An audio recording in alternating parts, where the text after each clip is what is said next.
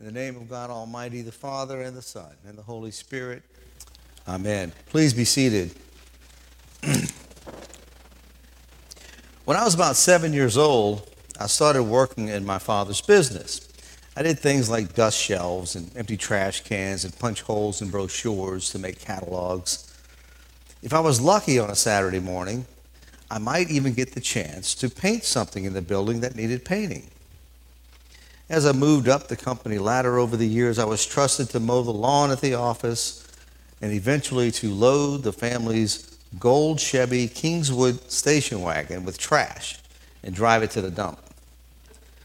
Over the summers and Christmas vacations in high school and college, I made pickup and delivery runs.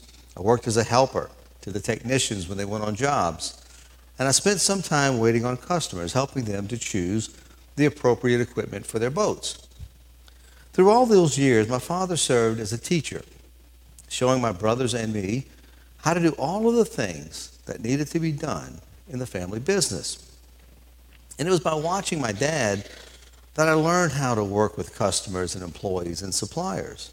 Passing down all of these things was important because the future of my father's business was expected to someday be in the hands of his children. 4 or 5 months after I graduated from college, my father announced that he was retiring, leaving one of my brothers and me to run the business. It was a little bit intimidating at first, but we could call Dad when we needed help or advice. We quickly came to learn, though, that we didn't have to call on him all that often.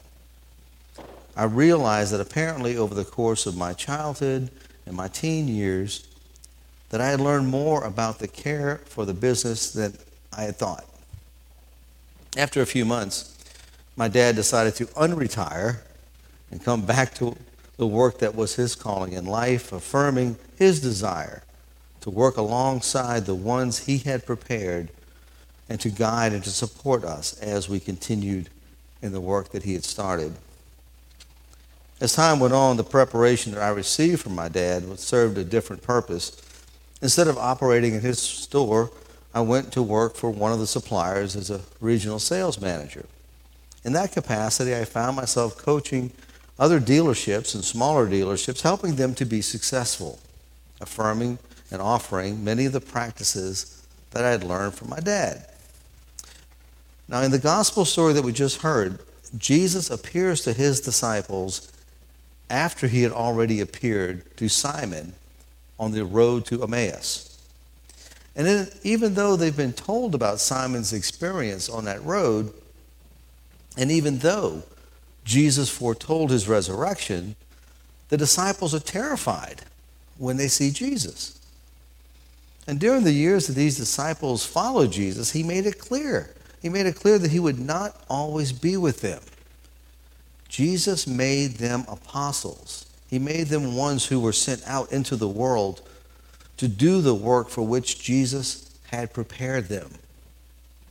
Not unlike adult children continuing the work of their Father, the time had now come for these apostles to continue the mission that began with Jesus. But there was only one problem.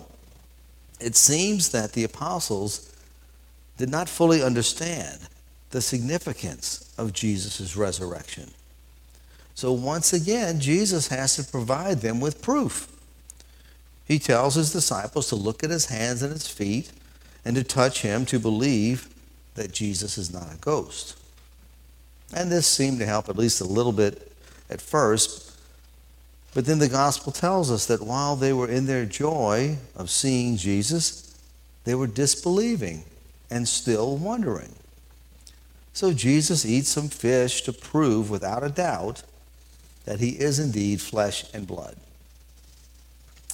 And Jesus reminds those gathered that he had told them that everything that had been written about him in the law of Moses, the prophets, and the Psalms must be fulfilled. And finally, with those words, the full meaning of the resurrection comes upon the disciples as Jesus opened their minds to understand the Scriptures. Now, the message of Holy Scripture is not always evident. One must first be ready to receive that message. Without the resurrection, the words of ancient Scripture stop short. The gospel connects the truth of Scripture to the shared mission of Christ's followers, and both of these combine to make whole the resurrection. Jesus commissions the disciples to proclaim repentance and forgiveness in his name to all nations. And the apostles finally begin to understand the significance of their witness and their responsibility to share that witness with the world. I believe that most of us find it really hard to see ourselves as apostles.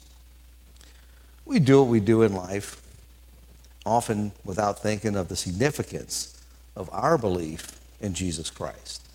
We don't always consider the significance of our faith in the power and love and mercy of God. Like those apostles gathered together in a state of uncertainty, I believe that most of us truly do not grasp the significance of our witness of the risen Christ. And it doesn't matter that we weren't there to see firsthand Jesus preaching and teaching.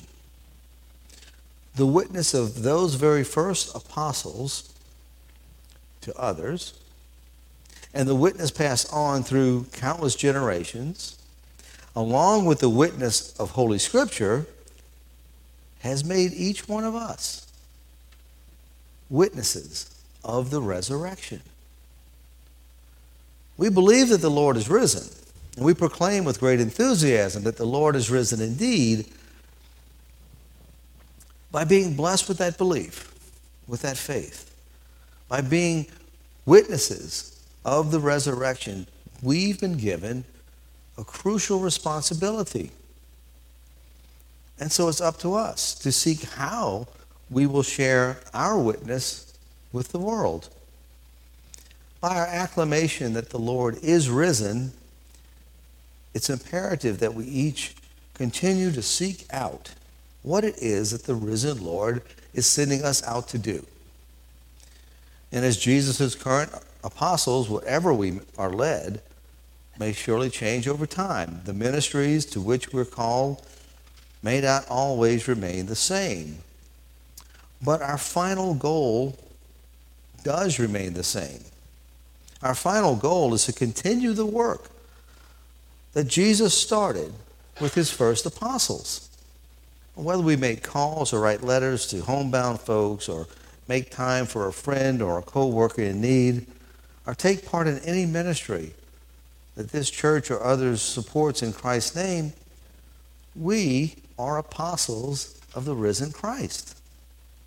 We've been commissioned in our baptisms to pass on to others what we've learned about God's love and God's mercy.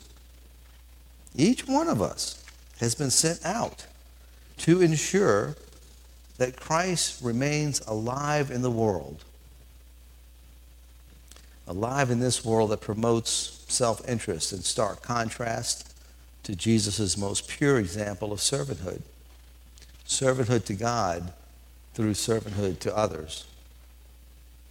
Never underestimate the power and the immense value of your witness of the resurrection. That is your purpose. And that's my purpose too. For all of us, you and I alike, we're all indeed apostles of the risen Christ. In the name of the Father, and the Son, and the Holy Spirit. Amen.